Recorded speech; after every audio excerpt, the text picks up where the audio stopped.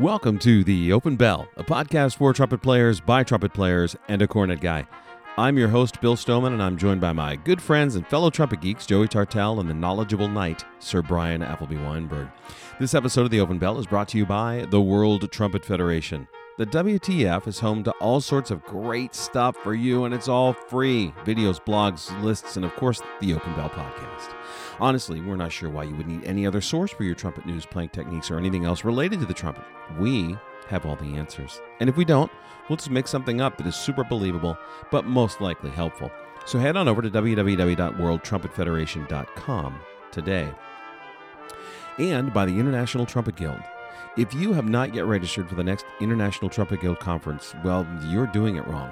This year's annual ITG conference is back in amazing San Antonio, Texas, and proves to be an amazing show. Now, if being in San Antonio on the Riverwalk isn't enough, the lineup of talent this year is incredible.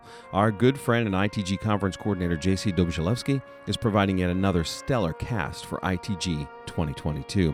Over 80 artists, including Bria Skonberg, Carol Dawn Reinhardt, David Bilger, Friedemont Immer, and hold on to your Harmon mutes, Ole Edvard Antonsson. Plus, the Army Brass Quintet, Navy Commodores, and others, including our own Joey Tartell, premiering a piece by yours truly. So, head on over to trumpetguild.org and register today. Did I mention Ole Edvard Antonsson in person? That's ITG 2022 in San Antonio, Texas, May 31 to June 4. We will see you there. The Open Bell podcast is comprised of 3 segments, warming up, a couple things, and no offense. We use these segments to know and need information that we believe is kind to trumpet kids as well as kings. Gentlemen, shall we?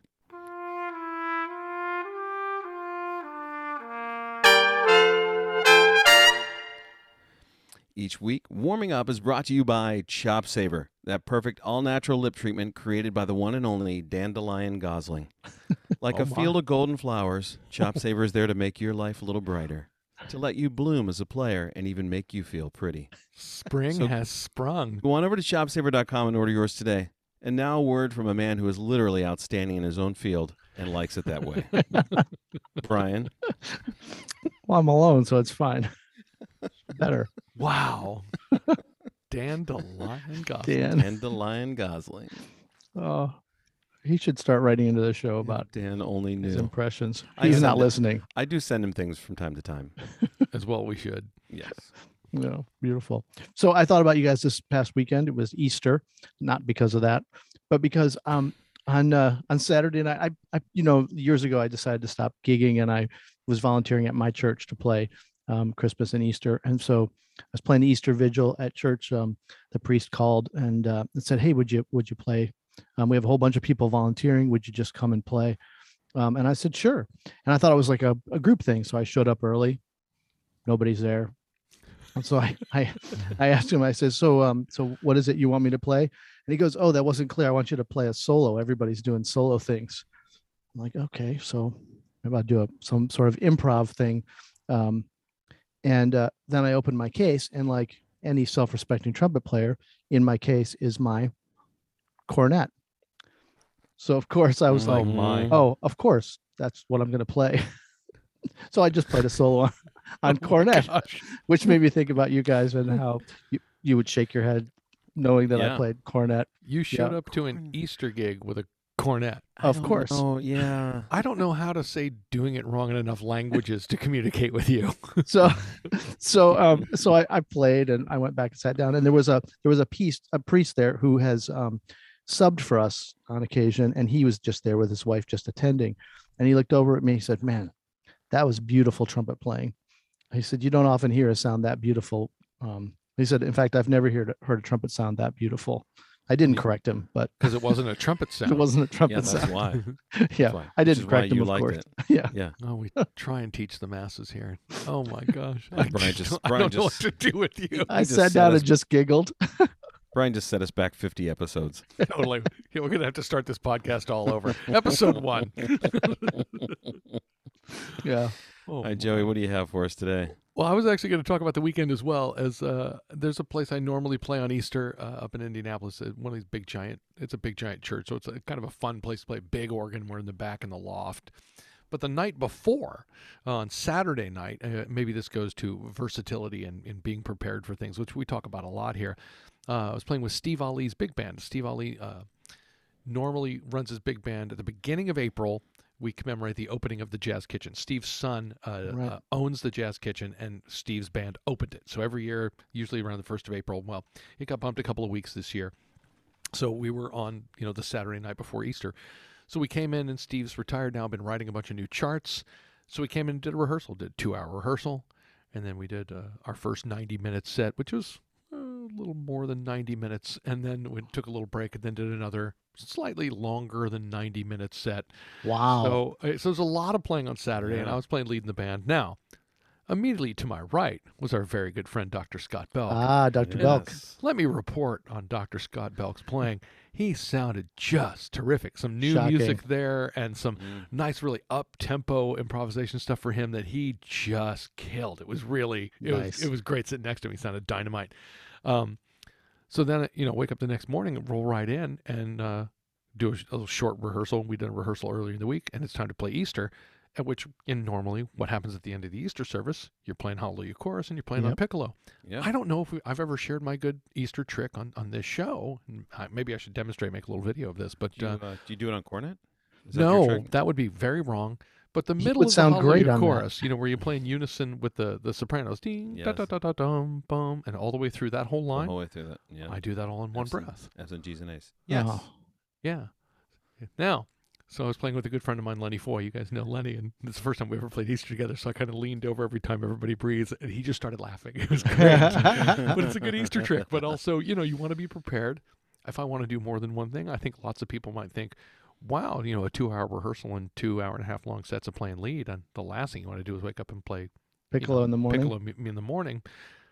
I don't know. I had a pretty good time doing it. So that's fun. It was a very good weekend, and I can report that Dr. Scott Belk is alive and well and playing great, which was very fun. Always fun to get to play with Scott and play with Steve's band. So it was very cool. That's so, awesome. Bill, what do you got for us this morning? Well, I was going to talk about Easter too, just because how cool was it to be back and have everyone gigging again. And I was playing in the brass quintet at Market Square Church in Harrisburg, which was outstanding. It was great fun. The organist there is incredible. And of course, ends the service after Hallelujah, of course, with a Vidor toccata, which a lot of organists do.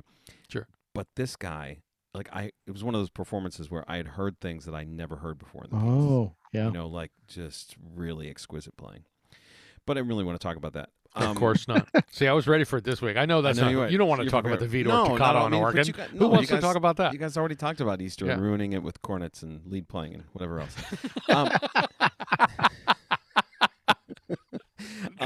But I've got, this is the week we're doing at least portions of this new Raganese concerto on Friday night. We're doing a couple segments of that. New piece. So we're doing that Friday night. And then Saturday I'm off to IUP for the weekend to play with an alumni jazz band and to solo with the college jazz ensemble there. All right. Now, this is Kevin's last year, right? This is the big hurrah. Yeah, this is his last jazz thing, alumni weekend and all that. So... Excellent. Who else is coming out? Do you know people? A lot of your old people. Some of our fans from the Open Bell are going to be there, and some friends I have not seen in a lot of years. So it's going to be great. And I'm doing. So he's got some alum. Our friend Josh Hillard, who follows the show. Josh, of course, solo friend of the show. Friend of the show. He's going to do some real stuff. I'm going to do a flugelhorn ballad because I'm going to be safe there, right? Yeah, it's just Bryan, you're shocked. The second movement of a suite. Essentially. Yeah. Do big band charts have middle movements? Is that a thing? Yeah, this would be it. This is the equivalent. So I had this great moment yesterday because I'll play the jazz a little, but I'm very realistic about what I do with that. But it is a ballad, so I'm finding my way around. Let me just interrupt you here and say, when you say the jazz, you just lost all credibility. It's like saying the Facebook or the Walmart. What? But I did it on purpose. Yes. So I think that makes it better. You did. So anyway, it was a nod to JC. That's the Zabadoo. The Zabadoo. So anyway, you guys know Kirk Reese, our jazz improv guy, pianist. So I come in and I just play through it with him, and I'm like, any advice? Yeah, you could do this here, and you could think about that there, and it was the usual stuff, and it was all really helpful. And he goes, but man, with a sound like that, Doesn't really matter if you play a lot of wrong notes. Yeah, Like, okay, that was a really cool thing to say. it's really nice. It's so true. If you're playing great and convincingly, you can convince people that's exactly what I meant to do. Exactly. Good work. Oh my gosh. Oh, that's It was just good. too funny though. That's really good. That sounds like a nice trip. It's going to be great. It should be really cool. Absolutely. All right, boys. A little game today. We've not done this in a minute, and I thought we should go back to Two Truths and a Lie. Oh, As you know, yes. I warned you about this because Yeah. I wanted you to, obviously we have to prepare for this one. So Yeah. I say we go in, Let's go All in. right. and Brian, do your thing.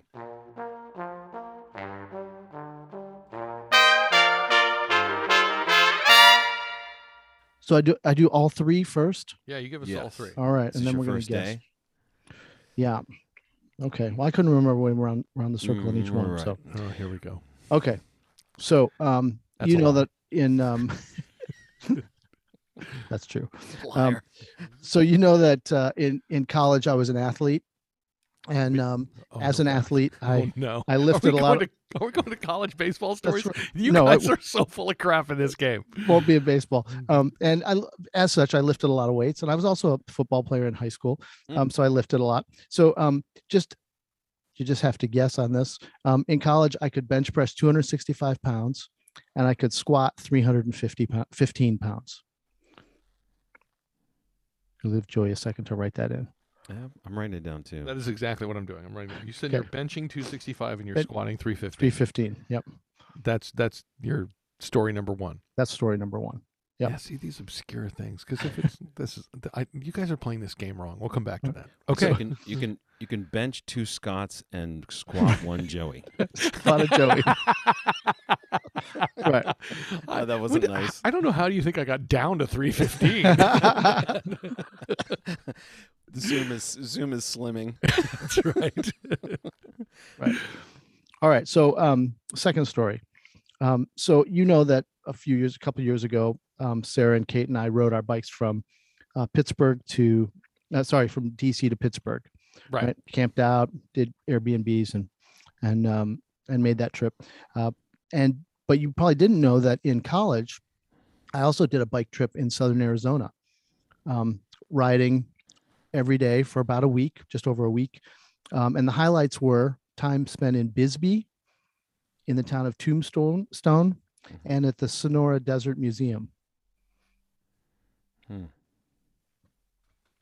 Okay. All right. Ready for That's the last it? one? Yep, that's it. Yeah. Did I do that bike trip too? Okay. Last one. Did you know that? I mean, you know that I'm terrible at spelling. But did you also know that I'm also have been in my past a terrible writer, so bad that in my doctorate, I was writing one of my papers, and I sent in a preliminary draft, and Pete wrote back, "That is the worst thing he had ever read. It was terribly written, and it was total academic BS." And so I spent the next 2 hours after receiving the email, rewriting just the first 2 pages. And I sent it back to him, and he wrote back, "This is excellent. Writing's hard work, ain't it?" And that recently someone complimented my academic writing, very recently. So those are my three stories: 2 truths and a lie. I don't believe any of these stories. Let me be clear about this. All right, what we could ask questions. We get some questions, right? Right. Okay, go ahead. All right. How long was the Arizona thing? It was just over a week. Every day on a bike for a week? Yeah. Why were you in Arizona? Just a trip. So you flew out there with the bikes? Flew out with bikes. Yep. And then you flew back with the bikes? And flew back with the bikes. Yep. Who were you with? My parents. Stephen Bale Weinberg. Stephen. Yep. We were on the bikes.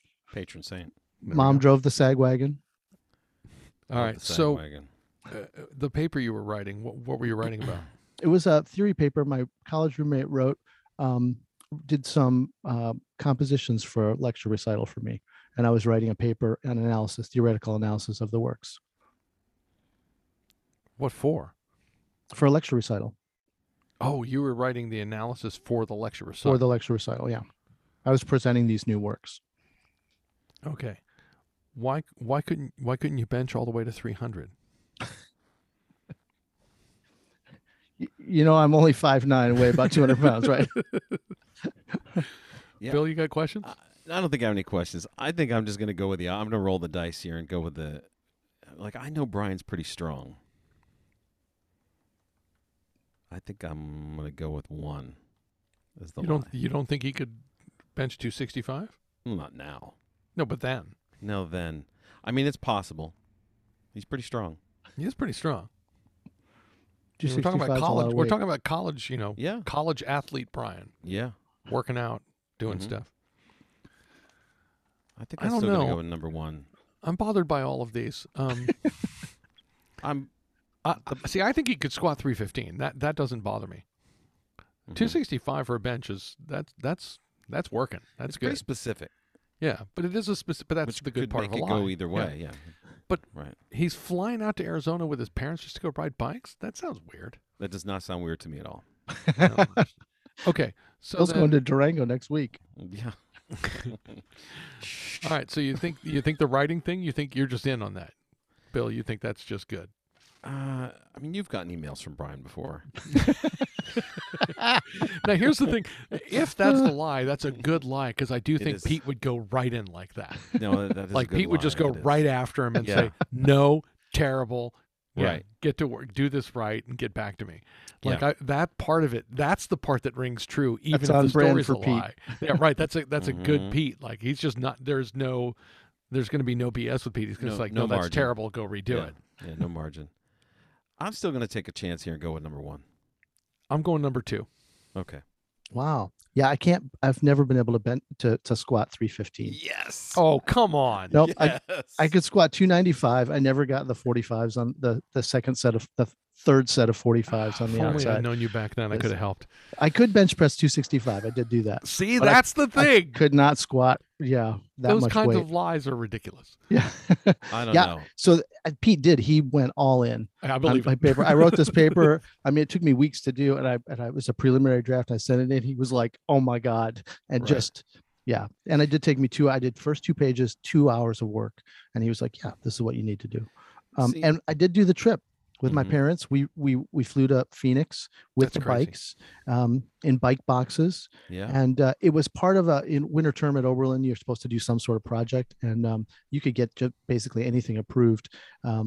And 1 year, I just asked a English prof if he'd sponsored me just keeping a journal and submitting a paper.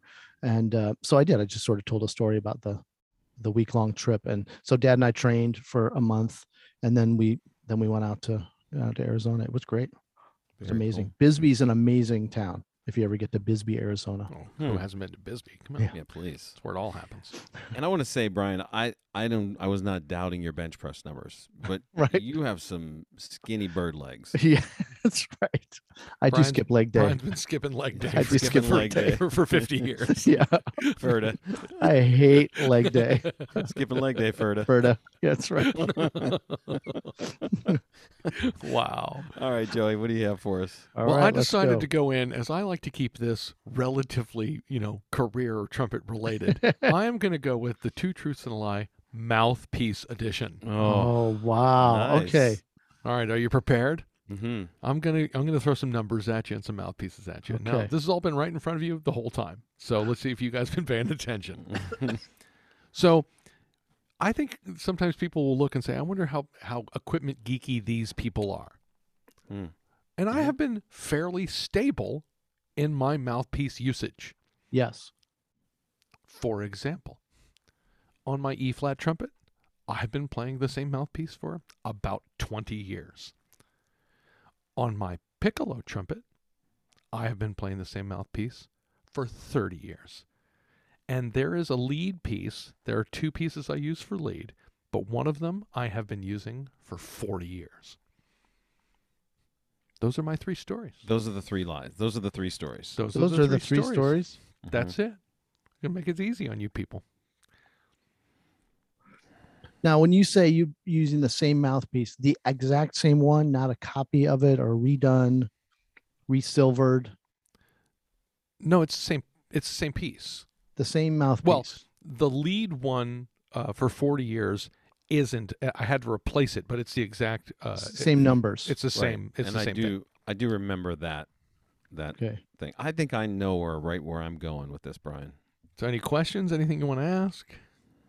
I'm happy to answer any and all questions. So is the piccolo piece the one that you got after college, after you auditioned on Brandenburg?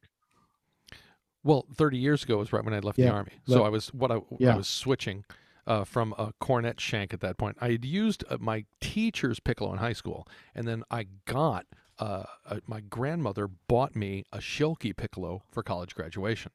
Right. So it wasn't until after that that I went back to I went back to the trumpet shank after that. Okay.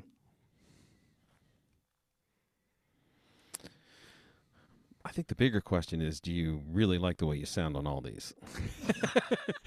Hey, show up at ITG. My recital at ITG this year is 7 horns in 60 minutes. That's right. And I will be doing a world premiere of a new unaccompanied suite by our own Dr. William Stoneman. Using 3 of those horns. That's right. B flat, flugel, and bass trumpet. Yes. And all 3 movements are linked. They will be. It's going to be straight through, all the way through. No break. No breaks. As I switch horns. Breaks It's going to be fantastic. Yeah. Segue. Yeah. Like a big segue. I'm going to go with, I think you're lying about the E-flat trumpet mouthpiece. I think that's some tweaking. I think the other 2 you've been settled on for a long time, in particular the lead one. I'm going to say E-flat's the dark horse. After the questions, I think I'm really going to go with E-flat as well. 20 years on the E-flat. I think you've messed around with that. Yeah. Oh my God, you guys have been paying attention. You're exactly right. Oh, yes. There is a mouthpiece I tried when I was 15 years old, and it was a Meister Hablowitz H2 that I then just, borrowed, long-term borrowed. Now, that did get stolen, but then Vince actually found it and replaced it when he was over, and he came back. He's like, I got it. Look at this. Brought it back and handed me one. And I still use it. The pick piece, once I switched back to a trumpet shank, I've been playing the same 3CW on that for 30 years. But the E-flat piece was something, do I use what I use on B-flat and C? Do I use something closer to pick? And finally, since I met Carl Hammond, I have settled in on a piece I love on E-flat, but that is much more recent than that. So good work, gentlemen. Good work on your part. Which one is that? It's a 5ML. I just use a Hammond 5ML. I use that on E-flat. It really works. It's that in between.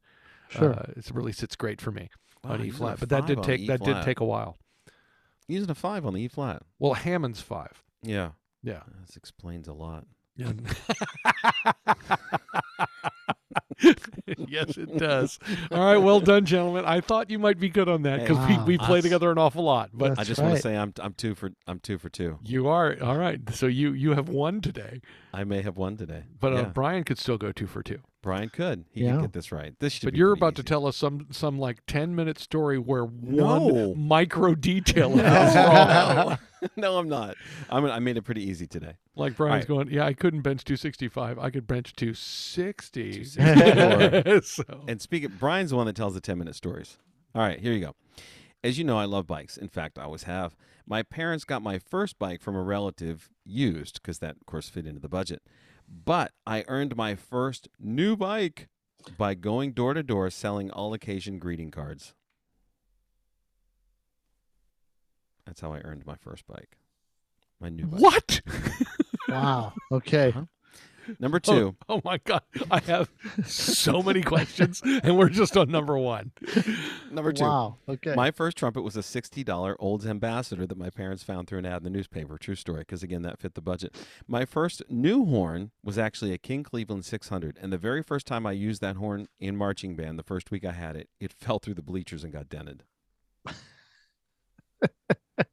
New horn dented on first day. Okay. Number 3. I know we talk a lot about music stuff, but we don't talk too much about academics, and I'm pretty sure we have not talked about this, because I don't, but I was salutatorian in my high school graduating class. Oh, my. Really? All right, those are your stories. Those are my stories. Okay. This is a game called Where's the Hyperbole? I know when the Super Bowl is, but the Hyperbole. The Hyperbole. It's much more fast moving, I think. All right, so all occasion greeting cards. Mm-hmm. How old were you? 12. You didn't get your first new bike until you were 12 years old? That's right. How much does the greeting cards cost? Oh gosh, like they were like $3 a box, $3.50 a box. Little, just standardized box with all the different seasons and stuff in there. Well, how many came in a box? Oh, I think like 24. Holy crap. Okay, salutatorian. What happened there? How was that chosen?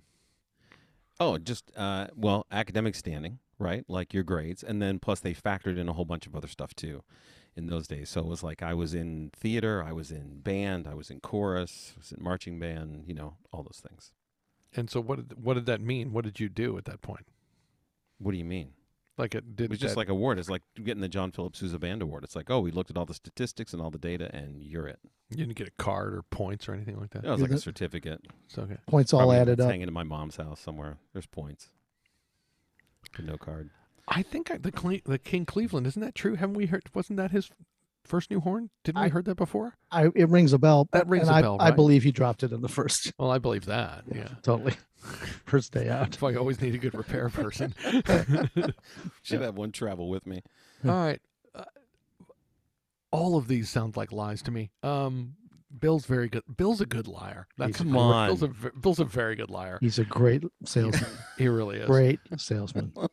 All right. So Bryan, do you have thoughts yet? Because I have The thoughts now. salutatorian, that's just grade point average. I think it was just grade point average then. But not only that, usually that means you give a speech at graduation, and he didn't say you gave one of those. I said, what does that involve? And he said, just a certificate. Usually that's the closing speech. I thought The you meant valedictorian- the no. selection, but The the valedictorian gives the Valed- opening. Yeah. Valedictorian at the beginning, salutatorian at the end. Except this salutatorian played a trumpet solo instead.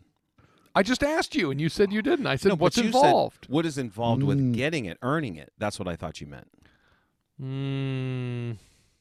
See, now you're lying about the lying. No, you didn't ask me He's that. good. I answered What the do you question want? you asked. You said No, what's you didn't. Not fully. Well, but I didn't think about you. Like, in other words, how do you earn it is what I thought you meant. No, How I does it said what's work? involved in that. What? The whole thing.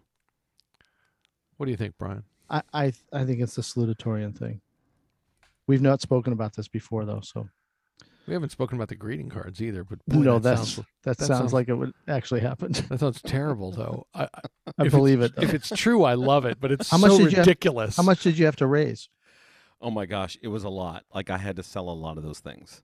Like, I think a couple of rounds of them. You know what I mean? Like, you get them from the company, and then you'd sell them, and then you had to order more and get more because it was a 5-speed bike. So it was, even at the time, was, I don't remember how much it was, but it was a fair amount of money. 5-speed. Yeah. Yellow 5-speed banana bike. Yeah, I'm buying that. All right, I'll go with you. I don't think you were salutatorian. God, there's no way I was saluted. Yes. Are you kidding All me? right. So you and Bryan tied then. Bryan also Oh went 2 my for 2. gosh. All right. Good Yeah, for you guys. Right over the plate today. There's no way. I can't believe you even entertained that idea.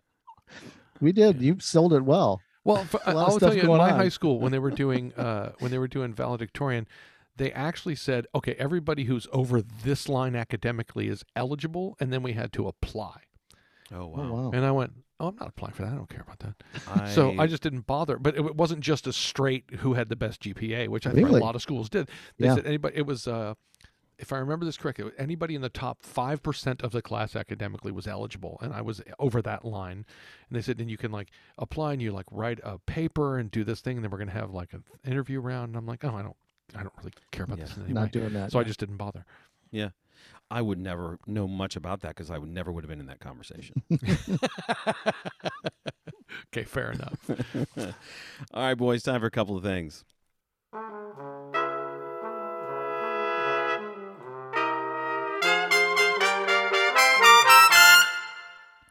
In order to be the best trumpet player you can be, you must find, you got to be the most comprehensive musician you can be. You got to find a way to do that. And that means informing yourself about all things music, including history, theory, ear training, and yes, even conducting. But here's the thing. While those classes can help your trumpet playing, Wagger. we firmly believe that your trumpet playing can help those classes. So this episode is devoted to talking about enhancing your other studies by using your trumpet playing abilities and experience. Let's talk about some trumpet cross training. This is huge. I heard so much. If I can just start with this. When I got to college, I started hearing about how, well, if you've really got to know this theory, and it's going to help you play better. And once you learn the music history, then you're going to know how to play better.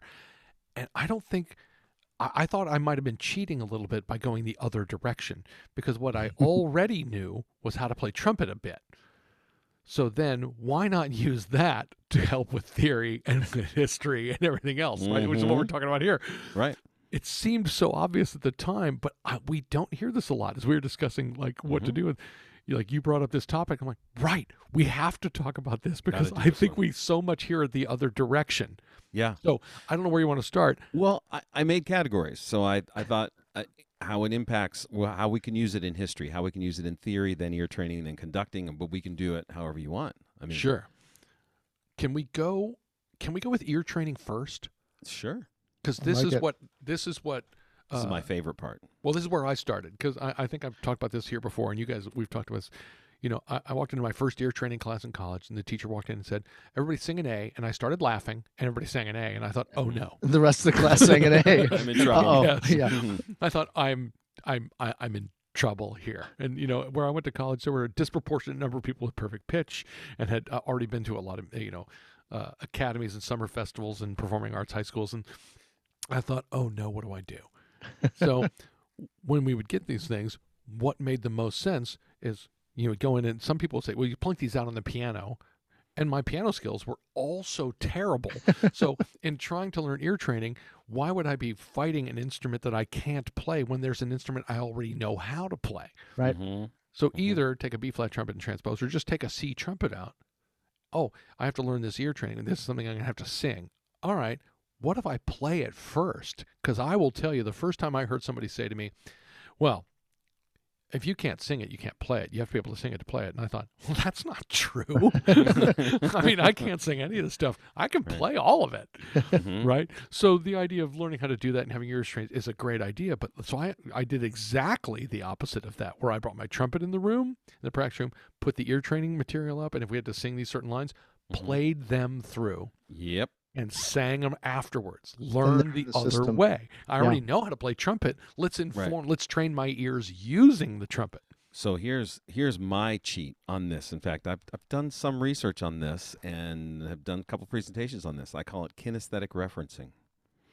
So you're looking at a melody, right? And you probably catch yourself doing it anyway. If you're sight singing a melody, and you're moving your fingers. There it is a reference there, and it will help you lock in and hear pitches and intervals by doing it that way. And to take it one step further, I think that as trumpet players, brass players in general, we have some advantages. If that melody happens to contain overtone series intervals, open, fourths, and fifths, which to a clarinet player would look, there's no help there whatsoever.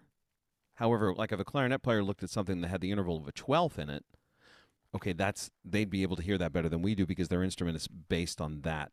That's a thing that happens. Punch that button. They have a lot of punch the button, you get a 12. Which is why the clarinet is wrong. It's completely wrong. Completely wrong. Yeah, the clarinet, terrible. Right on. And the instrument itself, but the people who choose it, I think, is what I'm really talking about. That too. Yeah. At any rate, we have some things built in, like the overtone series and the ability to kinesthetically reference things that help. Don't overlook those. It's okay to move your fingers while you're in class doing that. Totally. Yeah. Yep. Some oral memory there, of course. That's a great way to do it. Right. So that's good for ear training. What do you do for chords in ear training?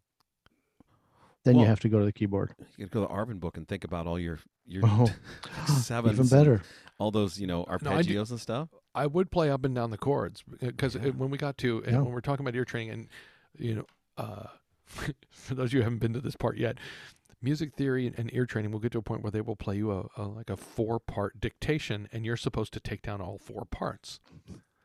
And boy, the first couple of times, I'm like, okay, I can definitely hear the top part, and this is my lead trumpet showing. Yes. Like, I can pick out that top part, piece of cake, got it, first time through. Okay, I can hear the bass notes. What's going on in the middle? No idea. No idea. So, actually, in playing chords, playing up and down the chords on the horn as well. Yeah. Or, and if you can, sit at a piano, push down the right pedal, put that chord and still play up and down that chord so you can really isolate those inner parts. Like if you're playing, a C major chord and sit there and play the G on your C trumpet. So you're going like, that's where that note is. Where's the E? That's where that note is. Because I can pick out the outsides, but being able to pick out the insides, still have your horn in your hand, play through the middle parts. If you have a chorale, a 4-part chorale up there, and you could essentially play a chord, play the middle note, play the next chord, play the middle note, is still a good way to do that. Or grab 3 friends.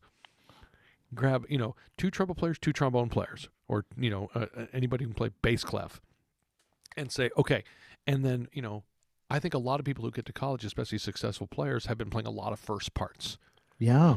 And I know I was one of those players because I was a good high school player, so I play first parts. That happens to lots of us, right? Yep. Yeah, of course. So you get to college, and I could not hear those inner parts. So get a friend and say, I need you to play first in this chorale, and play the middle parts of the chorale. Right. Play that inner part of those chords. So even when learning chords, you want to use your horn to go, I know where that inner line is. Yep. Yeah, absolutely. Man, I had this brutal ear training experience. It was a conducting class. Go ahead, Wagger. Wagger. At North Texas, and Dennis Fisher was teaching there. And what he would do is you'd go through the score, and you would have to solfege. He would give you, like, while you're in the middle of singing the first 4 bars, he'd tell you what part you were going to jump to. Oh, no. And then you jump and have to solfege that part, of course, in the right key for that instrument and so on. And, man, amazing practice in order to do that. That's brutal. Yeah. But we do have, look, you got to go with what works for you, right? You're used to the way the trumpet sounds. We use the overtone series all the time. We have that reference there. You got to use that. And you already know how to play that instrument. Exactly. Got to go both ways. It's easy to add to that by putting the solfege syllables on top of that, right? Mm-hmm. Yeah. Yeah, for sure. Something to link to. Cool. Well, we just solved everyone's ear training woes. Seriously. Probably not everyone's. That's a great place to start. Start with, because ear training can be overwhelming, especially if you don't know how to play piano, and especially if you're tentative about singing. So start with what you do know. You know how to play trumpet. Use it. Use it. Yeah, the ear training thing is so frustrating because I think it's not taught all that well. It's like, well, different this is different places. But I'm saying, like, well, this is what it is. You just got to figure it out. My theory teacher at North Texas had the same Eastman experience, Joey. She got there and said, okay, 4-part dictation, and the instructor just starts to play. Doesn't say what key we're in or anything. And she's like, hang on. I'm the one mortal in the room. Hold on just a sec. But that is also where I learned about this idea of this 1-7 line where you sing do, like all the chords either contain 1 or 7 the whole way through, and then it tells you what quality they are, and then you can kind of, right? Between tonic and logic, you can figure out what all the chords are and fill in the gaps. Wow. So there are tricks. There definitely are tricks to doing it. Oh, there are absolutely tricks. This is why actually I always started when I first was doing this with the soprano line because it's what I could hear best. Right. It's not the best place to start. The It's best the place to worst start place to is the bass line. Yeah. But it was the one I could do, so I just copied that down. If you can start with the bass line, a lot of times that is also going to give you really good ideas of chord qualities of where you're going. But we went trumpet to ear training, and now if we're going to go the other way, which is ear training to trumpet, I mean, Bryan talks a lot about this, and I've used it too, this idea that audiating something, to be able to look at something and have an immediate auditory, image for what that's going to be. That's great practice to do that. That's how ear training makes your trumpet playing better, by being able to do that. Yeah, that's supposed to be the goal. Yeah. Right. So Joey doesn't believe in that. I didn't say I don't believe in it. I said it's not what I do. Yeah. It's not the same thing. That's right. But you look at something and you see the way it sounds. I mean, I guess you can look down at a score while someone's playing and know that it's wrong because you see what's there and you see what it's supposed to sound like. Well, sure. I'm very good at telling people they're wrong. Rest. That part's easy for you. Well, that's really all audiation It's natural. is. Just think of it like that. But when I'm taking a breath, I am not hearing the pitch I'm about to play. You're feeling it? I think you are. See, this is the great part. This is where I just had there's a guy here in town who's been a professional trumpet player, and he's retired. And so he said, hey, man, can I just come by and grab a lesson? I said, of course. I said, so what do you want to work on? He's talking, and he said, and he wanted to talk. He said, I've been heard before, like about my tongue, that might be a worry. And I said, let me tell you everything I know about the tongue and trumpet. Okay. the tongue is inside your mouth, and we use it when we're playing the trumpet. Like other than that, I'm not convinced that what I'm doing is necessarily what you're doing, and I am convinced that there are lots of different ways that people use this. He's like, oh, so it's not just like, arch your tongue or flatten your tongue. I said, I can tell you how I conceive of it, and I can tell you what I think is happening, but I'm not necessarily saying that's exactly what should happen for you. But so many trumpet players, we think, well, that's the way it works for me, so that must be the way it works. And I'm not sure that's those things are universal. So what you're saying is that every time that you see an A above the staff, and I'm picking this note very intentionally because it's a shooting match out there, Mike. You know what I'm saying? And I'm out. Out. It's a guessing game out there, Mike. And I'm out. Anyway, A above the staff. What you're telling us is that you are literally surprised every time you play that note and the right sound comes out. No, I'm never surprised. I'm surprised when I miss. No, you're never surprised because you hear it in your head ahead of time. No, because here's the thing: whether this is the difference. He feels it in his lip. Now? When you say an A on top of the staff, am I playing that on B flat trumpet, C trumpet, E flat trumpet? Yes. It doesn't matter. You're never I surprised. agree it doesn't matter because I think I know what that feels like, but I don't necessarily, like if you said, okay, before you play that note, you have to sing it, I'm not going to be right, but I'm going to put that note dead center. I think you're going to be right.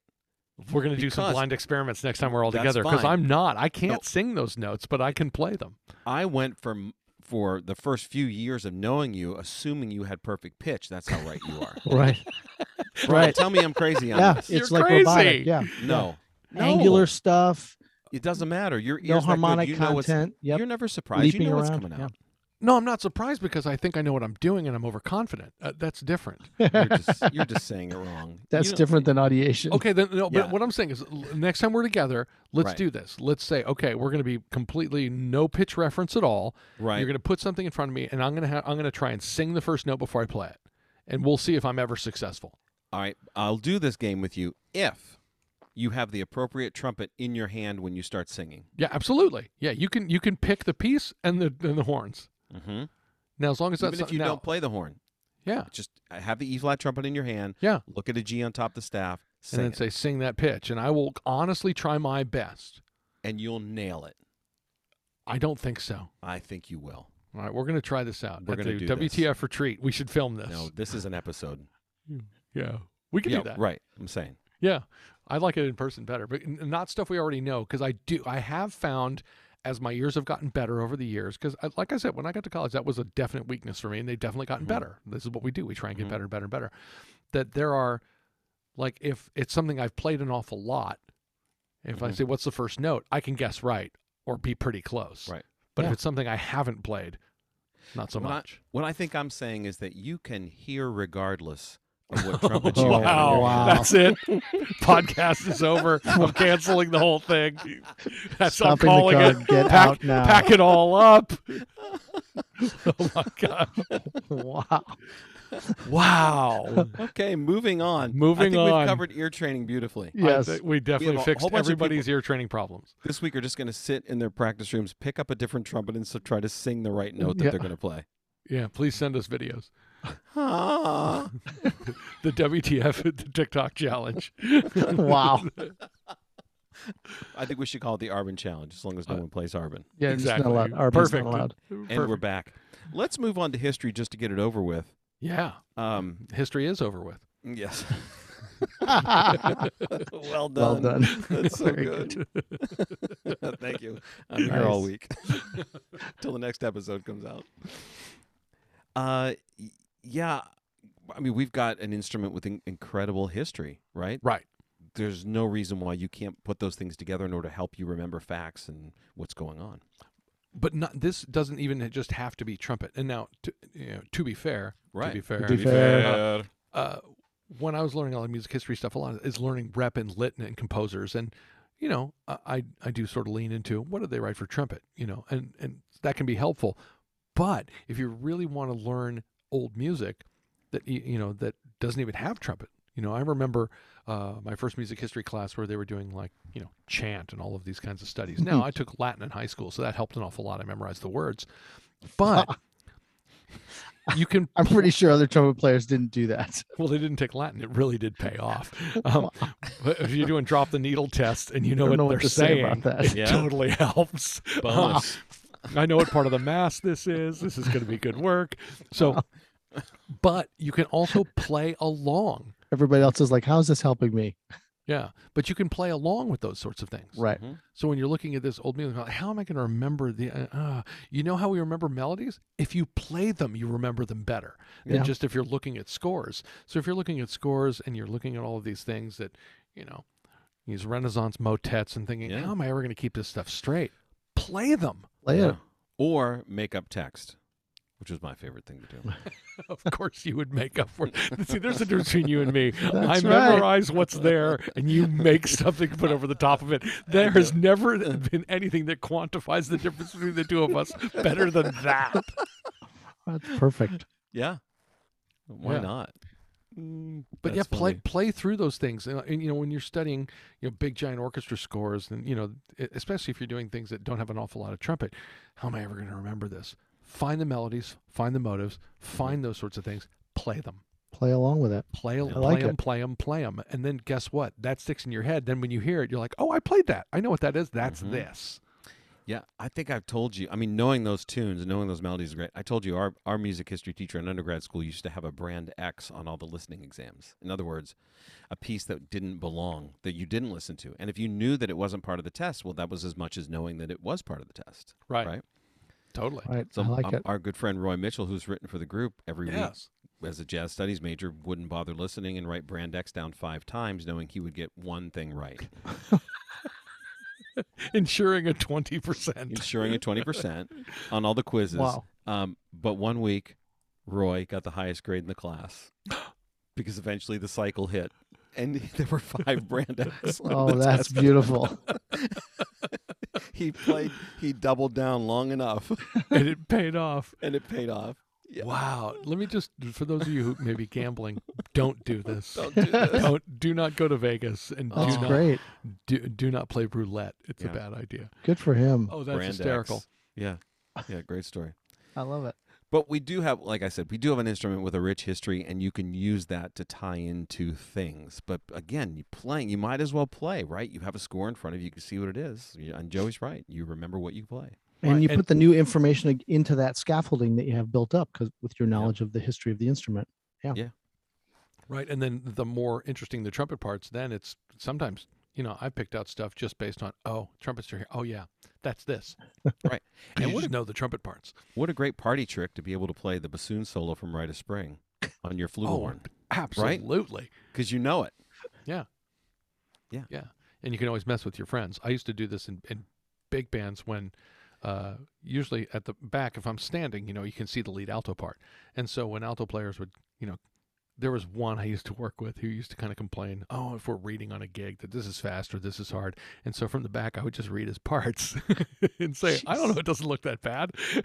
But Wow. if you just know your orchestral excerpts and not your trumpet excerpts, right? If you know your bassoon excerpts, you know your violin solos, you know your oboe solos here or horn solo here, right? I remember the first time I played New World Symphony, and the cue of the horn solo is in the first trumpet part. Yeah. I thought, boy, that's cool. So I was playing, dong, boom, boom, boom, ding. And I'm like, that's so cool. Why would you not want to learn that stuff? Why would you not want to be able to No. play that? Comes No. in very handy. This remind me of a somewhat related happy moment. I just went and subbed with Altoona Symphony, and we did this chamber music stuff. And my good friend Jason Worsbit's playing bassoon. Jason's a phenomenal player. And he's just right in front of me, and so I know he can hear me, but he's sitting around a bunch of other woodwind players I don't know, and so there's a little bit of a break in the action, and he always sounds amazing. And I leaned up, and I'm like, Jason, you sound great. I cannot wait to hear that tomorrow on your good read. Oh, And wow. and of course he laughed, and there was a bunch of other people like, who is this guy? What's going on back there? Who is this Bill guy is what they were saying. Who is this I've Bill listened. guy? Yeah, who is this Bill guy? Who is this Bill guy? Oh my gosh, that's fantastic. He loved it. All right, that should cover history, and let's be happy to move on from that. How about theory? Can we go to theory? Music theory? Yeah, I know I'm basically saying the same thing every time, but I think this is where if you're doing your theory homework and you don't have your horn out, you're just doing it wrong. Yeah. Yeah. And I will tell you, as someone who the theory always made a little sense to me because it's kind of the math of music. So once I got to that class, I went, oh, okay, there are names for these things, and now that's what these are, and I know what they are. But boy, there are plenty of people who sort of learn the academic part of it apart from the musical thing. I will say one of the things I argued my theory professors about is a one chord and second inversion, right? When we're learning figured bass, how did you learn to notate that? 1/6. No, Second that's first version, inversion. 1/6/4. Sorry. 1/6/4. Right. Yeah. Now at Eastman, at the time I was there, they called that a 5/6/4 chord. And I argued the first day. And I said, hold on, that's not a 5/6/4 chord. And they said, well, it's a chord in its second inversion and its functioning is 5. So that's It's a 3. They dominant wanted to show the function. I said, Right. okay, what other figured bass do we show function on? And they're like, well, we don't. And I said, and this is a 1 chord in second inversion, not a 5 chord in second inversion. And they're like, right, but you have to call it 5/6/4. Now, but and it drove me nuts. It still drives me nuts, as you can see 40 years later, still no making one me does angry. that. Who does that? Eastman at the time did that. But the idea That's funny. of knowing the function of how that works is important. And if you play it, then you can hear, that where they might be go. a 1 chord in Right. second inversion, but it's really functioning as a dominant. And if you play through it, you can hear that. You can really see it's leaning you to 1, even though it is 1. Right. I like it. That But becomes it's- really important. But it's still 1. I Oh, understand. I agree. It does have a dominant function, but it's 1. But I agree. I made this argument, and I was 19 arguing with Overruled. doctoral students and tenured professors of music theory at the Eastman School of Music, and they're like, "Yeah, you're wrong about this." Overruled. Yes, That's what we need. We need an overruled button. I would have to have Overruled. that. So I'm keeping Yeah. that. No, you might need to be in gonna keep that. operation of that. But right, again, you want to play through these things. When you're learning how music works. Right. You also need to know what it sounds like so that you can put those two things together. And I think the way theory is taught, was taught, and then still in a lot of ways is taught, is purely in the academic side of it. So then you're like, well, this is what this is, this is what this is which is good information, but it is not useful information until you understand how it sounds. Right. Yeah. And this is where I think, we still do it here this way, and I know other places mix it, but, theory is a class. Ear training is a class. We try to bring those together so they're moving at the same pace, but let's drop back to some of the really fundamental things like scales in thirds, scales in fourths, right? Understanding and knowing the basics of your key signatures. Joe, you've talked about this in your teaching where you have to know they come in and play their scales until they know their scales, right? Right. Yeah. This is fundamental. Yeah. But the theory part of this, knowing scales, then modes, and I think modes is one of my pet peeves in theory. A lot of places are still teaching modes as how they relate to the major or minor scale, which is an interesting and abstract way of going. So they think, well, Dorian it's really a major scale starting from 2 to 2. Yeah, 2 to 2, right. And Phrygian is really a major scale from 3 to 3. And I'm like, well, yeah, that's literally true. But if you're actually playing and you want to actually be playing in, for example, E Phrygian, I do not want you thinking, okay, I'm really playing in C majors, but just from E to E. I want you thinking, what is the sound of Phrygian? That half step from 1 to 2 is important. So I want you to practice all 12 Phrygian modes until that sounds normal to you. Right. So That's you're a great not really point. thinking, It's a great and point. so when you're learning these modes, you really have to make that sound in your head. Make it that, I believe that sound to be this. So you're not just doing a math problem of, well, yeah, but it's really just a major scale from here to here. Right. And all this to say, again, you're good at the trumpet as a trumpet player. Try to sit down and do that at the piano could be really counterproductive and a lot slower. It could really, you could just lock yourself up in two And different distracting, very distracting. Oh my gosh. Just do it on the trumpet. Do it on the trumpet. And then think about this too, practicing arpeggios so that you're more readily, you can identify them more quickly in analysis, but then clefs too, right? Practicing playing stuff in other clefs as you're working on analysis. You're going to need all that anyway and have the ability to do that by playing piccolo and C trumpet and all those things. So yeah, and let's take just a quick side trip to clefs, because I think we always default to, treble clef, bass clef. Alto clef and tenor clef are worth spending a little time in. Because you can think of them kind of like a transposition with key signatures if you want. But it's worth knowing how those things work because, at some point it's just going to pop up, rear its ugly head, and have you go, oh, crap. I have seen alto clef in big band charts for trombones. Oh, wow. Yeah, sure. because they just don't want to write all the ledger lines, Yeah, sure. right? Or you might be somewhere where, hey, there's a viola part. Can you cover this? You know, or if you're playing. So you should know how those work. Do a little bit of homework there and figure out how they go. It's definitely coming up if you're a conductor, of course. And, well, you guys with the wagging. Oh, the wagging. But yeah, the clefs are definitely worth hopping into. There used to be, if you open the beginning of the Caffarelli book, there essentially used to be 2 schools of transposition, and one of them seems to almost be gone. You know, there's the way I think most of us learn to transpose, which is sort of by interval. You know, you move that interval and go. Right. But there was a whole school, and it's outlined in the Caffarelli book, of just change clefs. Right, which is that's still the way I teach and play C trumpet parts on the piccolo. I just read them in bass clef and add 3 flats. Sure. You know, but everything's going to end up in F anyway. Except for Vivaldi, that's an E flat. Oh, it is, yeah.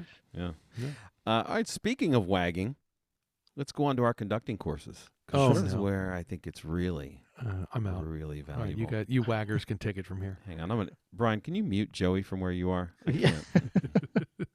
I've just self-muted. But I Exactly. think, yeah, I mean, this is where, you know, especially for the music educator, it all kind of comes together.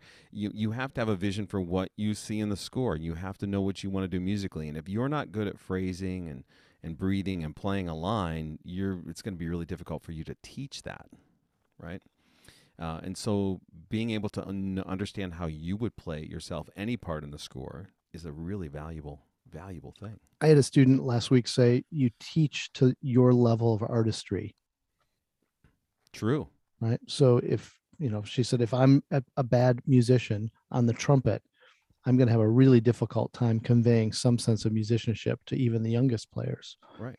Because you don't have a concept of what is a beautiful Yeah. sound or how it should be put together. Yeah. This was Keith's thing about, you know, listening to recordings of great trumpet players every day, because if not, you'll start to sound like your students. Right. This is true.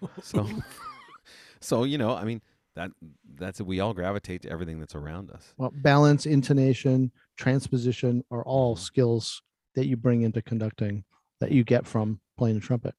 Well, and you think about the technical challenges too, things that you would look at as a player and understand what you have to do technically. That's going to have an impact on tempos that you picked and time that you're going to spend in rehearsal. You know, but you have to look at it through the lens of your own musicianship, which is what I think we're saying across the board here, right? I mean, what's the Right. best thing that you do as a trumpet player? Well, hopefully it's to play the trumpet. So why not use that to inform all this other stuff? Right? That does make sense. It makes a lot of sense, even for us. And we often don't make sense, I think. We make a lot of sense. We're making a lot of sense. We're We make a getting lot noticed. of nonsense is what We do that. Yeah. Really good at Now, that. Brian doesn't travel and he's not around a lot of people, but Joey and I both have a similar experience here in recent weeks on the road, right? Hey, love the podcast. The I'm like, podcast oh, person. who are you? We thought we knew the 8 people who were listening. Right. I at the end of the Steve Ali Big Band, I went over to the bar, get myself a Diet Coke before I'm going to leave, and so people are leaving, and this gentleman stops, comes over, says, "Hey, I really enjoyed the show, and hey, great job on the podcast." Mm-hmm. And I'm like, who is this person? These So, poor people yeah. wasting all this time. This is not a waste. This is a great investment of their time. Yeah. The NTC thing was funny. Do it. Say the opening. Yeah. Just say it. Absolutely. Okay. Yeah. That's great. All right, boys. Time for No Offense.